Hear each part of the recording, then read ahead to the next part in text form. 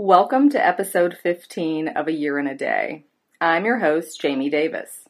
In episode 14, I discussed how substance abuse can affect a child custody case with my law partner, Carrie Tortora. In this episode, I will be discussing tips for handling your first holiday season following a separation with my colleague and fellow family law attorney, Melissa Essick. Melissa is a board-certified family law specialist and has practiced almost exclusively in the area of family law since 2004. Melissa is also professionally trained as a mediator in all family law matters and has been certified as a family financial mediator by the North Carolina Dispute Resolution Commission. You may recall that Melissa joined us on episode 11 of the podcast to discuss the do's and don'ts of navigating a child custody case.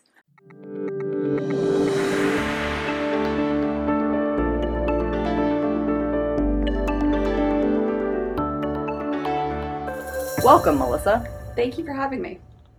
So, the first holiday season after a separation can evoke a variety of emotions for both parents and their children. Steeped as they are in memories and traditions, the holidays are likely to stir up feelings of fear, stress, and potentially even sadness. With this year's holiday season fast approaching, we thought it would be a good time to discuss some tips to help you prepare yourself and your children for your first holiday as a separated family. So, Melissa, first I thought we could talk about tips for ensuring that your children have a positive holiday experience post-separation. What do you think is one of those tips?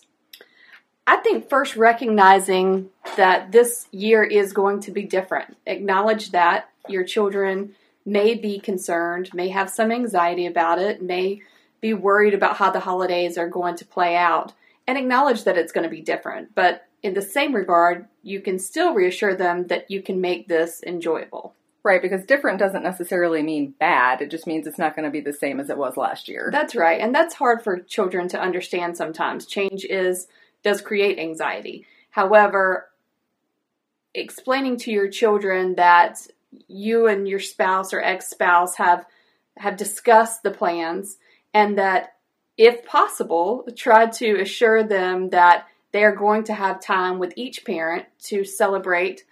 It may be a little different than it was the year before, but they'll still have the time to celebrate with each parent. Absolutely. I think it's so important that both parents are on the same page about what the plan is going to be, because when they discuss that plan with the children, it's very important to present a united front.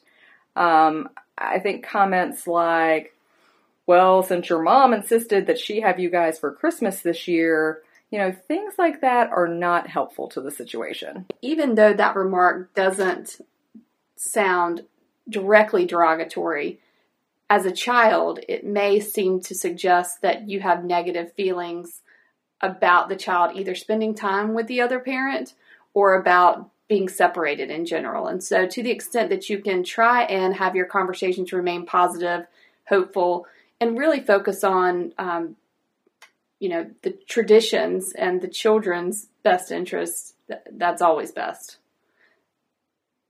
So let's talk about traditions. I think for the first holiday, especially following a separation, it is very important to consider the traditions that the children have been accustomed to throughout the party's marriage and to try to maintain some similarity to those traditions if you can.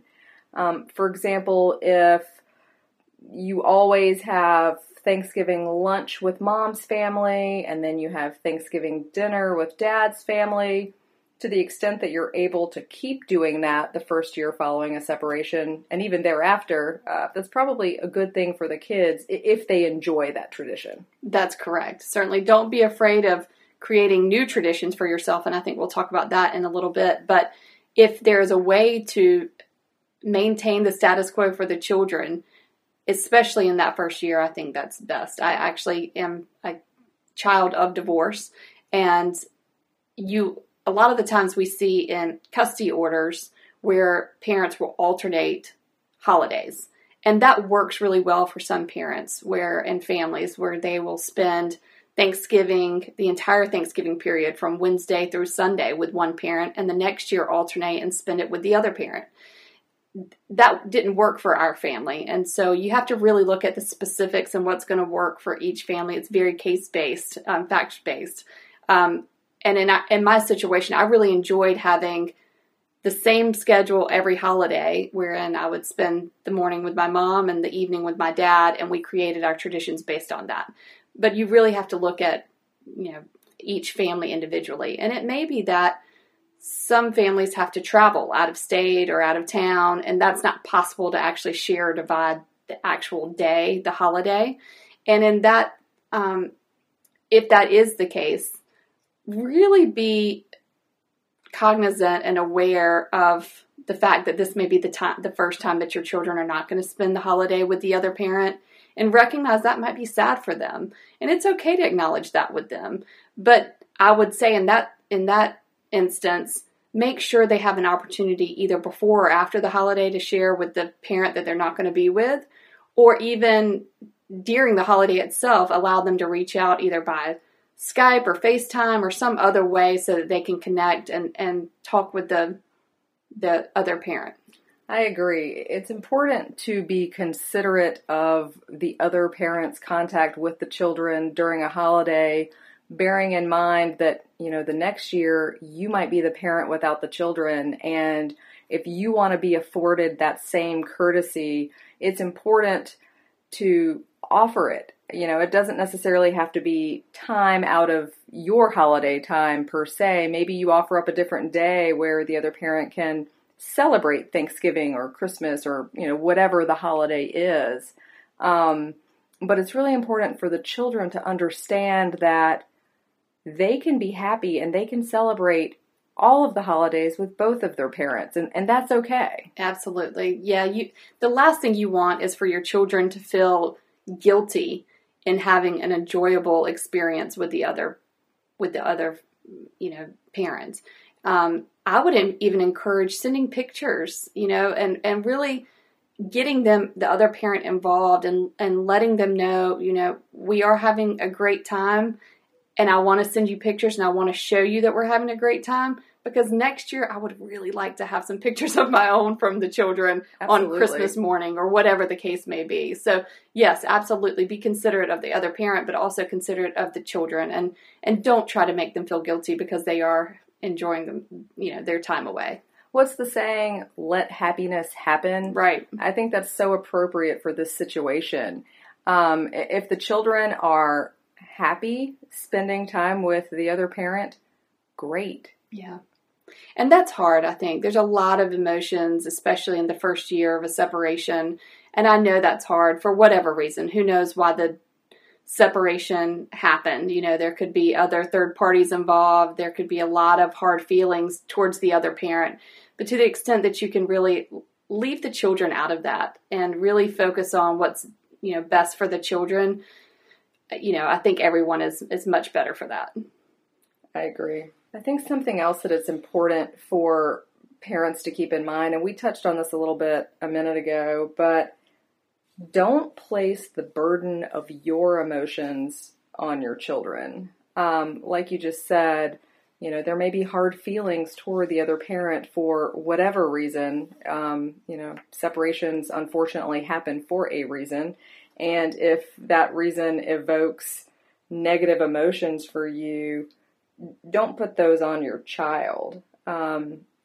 If you are not going to be the parent celebrating the holiday itself with the children, it may be a sad time for you. This may be the first time that you've been away from your kids for a major holiday, but your kids don't need to know that you're sad. That's exactly right. Yeah. And I actually had a therapist tell one of my clients that, and it was almost like a bell went off, because she was telling the therapist, I always want my kids to know that I'm going to miss them, and that I wish I was with them on the holiday, or I wish I was with them on the weekend custody that they're with their father. And the therapist said, that's your burden that you need to carry. And it may be harsh, but the children need to know that they're loved. They need you to be encouraging about their time away. and they don't need to feel guilty that you're going to be home alone and sad and missing them. And so, instead of saying, I'm going to miss you, the therapist recommended saying, you're going to have a wonderful time. I can't wait to hear about your trip, and I'm going to be right here waiting for you when you get back, and we'll have something fun planned too. Try to take something that may otherwise be negative and spin it and keep it positive for the kids. And kids are so perceptive. I mean, if they pick up on the fact that you are down and sad and, stressed out about this holiday without them, they're going to have a negative experience with that. And I think it's appropriate to say, have a great time with mom or dad. Don't worry about me. I'm going to be just fine. I'm going to, hang out with grandma and grandpa, or whatever fun thing that you have planned for yourself. And we'll talk about some tips for how you can, better your holiday experience if it's your first holiday without your kids later on in the podcast. But I think that's really important. You want your children to be able to be honest with you. And if they feel like you are not excited about their time with the other parent, they may not be honest and truthful with you. I had an experience where one of the clients that I have, who's a dad, he had taken his son out for a birthday get together, and they had gone to dinner, and he had bought some presents for him. And it got back to dad that the son said to mom, well, I don't know why we went to that restaurant. That's not where I wanted to go. Or I don't know why he bought me that present. That's not exactly what I wanted. And the dad told me, I left this completely up to him. Of course, this was the restaurant he wanted to go to. Of course, this was the presents that he wanted picked out. But he didn't want mom to know, what a great time he had with dad. And so you really want to be able to share in the positivity with your children in the holidays. And so just keep your children's best interest in mind. Speaking of gifts, what do you think about that? What should the two parents discuss in terms of gifts for the children for a particular holiday? Well, this comes up often with Christmas, as you can imagine, especially when one parent is making the decisions as to what gifts they're going to be buying for their children. And you don't want to have a lot of duplicative gifts. I mean, you really, to the extent that you can communicate, and even if you say, these are some things that our son has discussed that he wants, do you want to try and divvy some of these things up? And you can do that in writing. You don't have to have a telephone conversation. You don't have to do it in person. You certainly don't need to do it in the presence of your child. But, just send an email that just says, I've heard him mention these things. Would you like to take some? And I'll take some. That's just one suggestion. Some people really like to have to duplicate big items, because they don't want the child to feel like they have to take the gift to mom's and back to dad's. So that really just depends on what the item is and what's going to work best for your household. And I think it's important for families to remember that Santa can visit both houses, and that's okay. Right. There can be two Christmas mornings, and they don't have to look exactly the same. You can explain to your children, hey, Santa knows about all different types of families. Right. And he can visit you at mom's house. He can visit you at dad's house. And, your child benefits from this. This is not to say that you should overindulge the child and, go completely over the top. But you can make it a positive experience at both houses. Yeah, I've never known any child that's turned down two celebrations right. or two sets of presents. And so I don't think this should be a negative experience for the children. And with most holidays, especially, our November, December, January holidays, there's so many. But with these holidays, there are a lot of opportunities to do things that don't fall on the day of the holiday.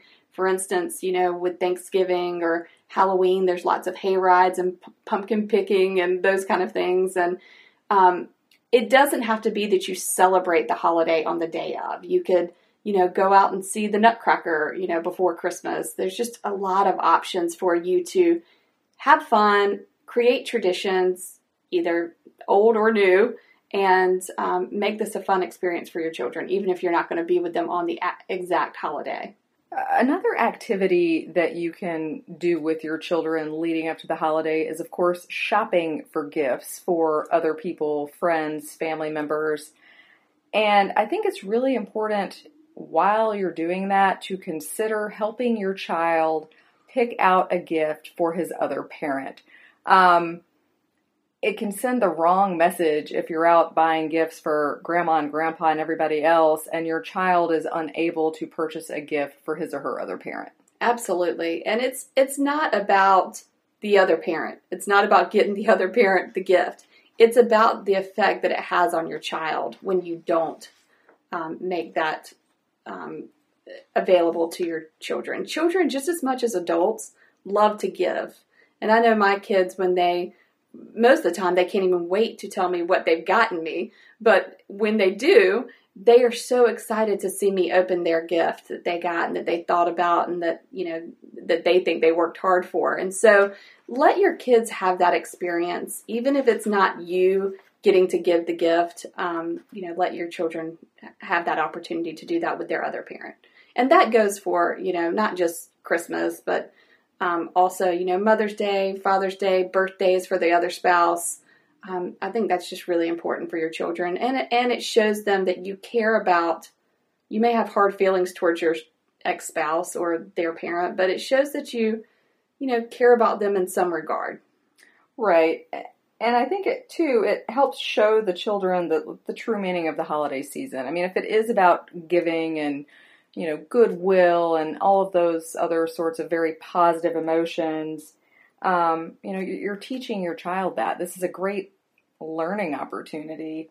And I also think it helps show your children that, it's okay to celebrate the holiday with both parents. It is okay to enjoy spending time with both of them. Absolutely. I think that's kind of the overall theme is letting them know, they don't need to feel guilty.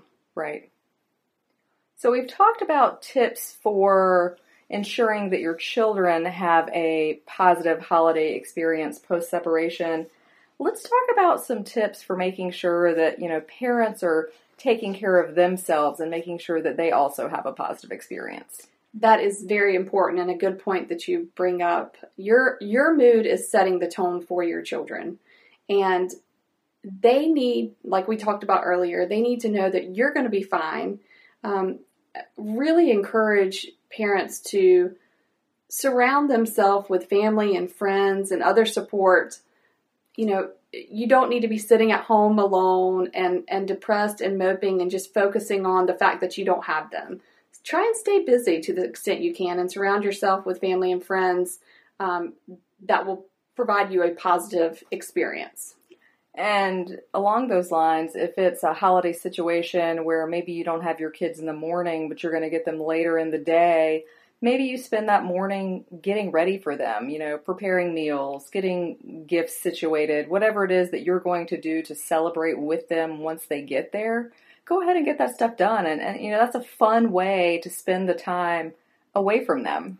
That's right. Also, I've heard people will go out and volunteer. If they're not going to have their child, let's say on Thanksgiving, they'll go out and work at, the Salvation Army or somewhere where, they can just give back to the community. And it's really bigger than yourself and reminding yourself of what the holiday is about and trying to focus on that rather than focusing on, what's different about your holiday that year.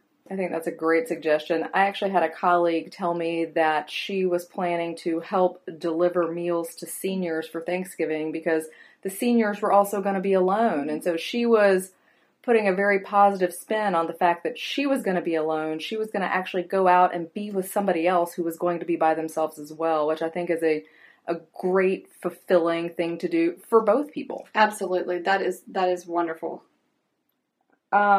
Something else I think you can do, let's say that you don't feel like being around a lot of people.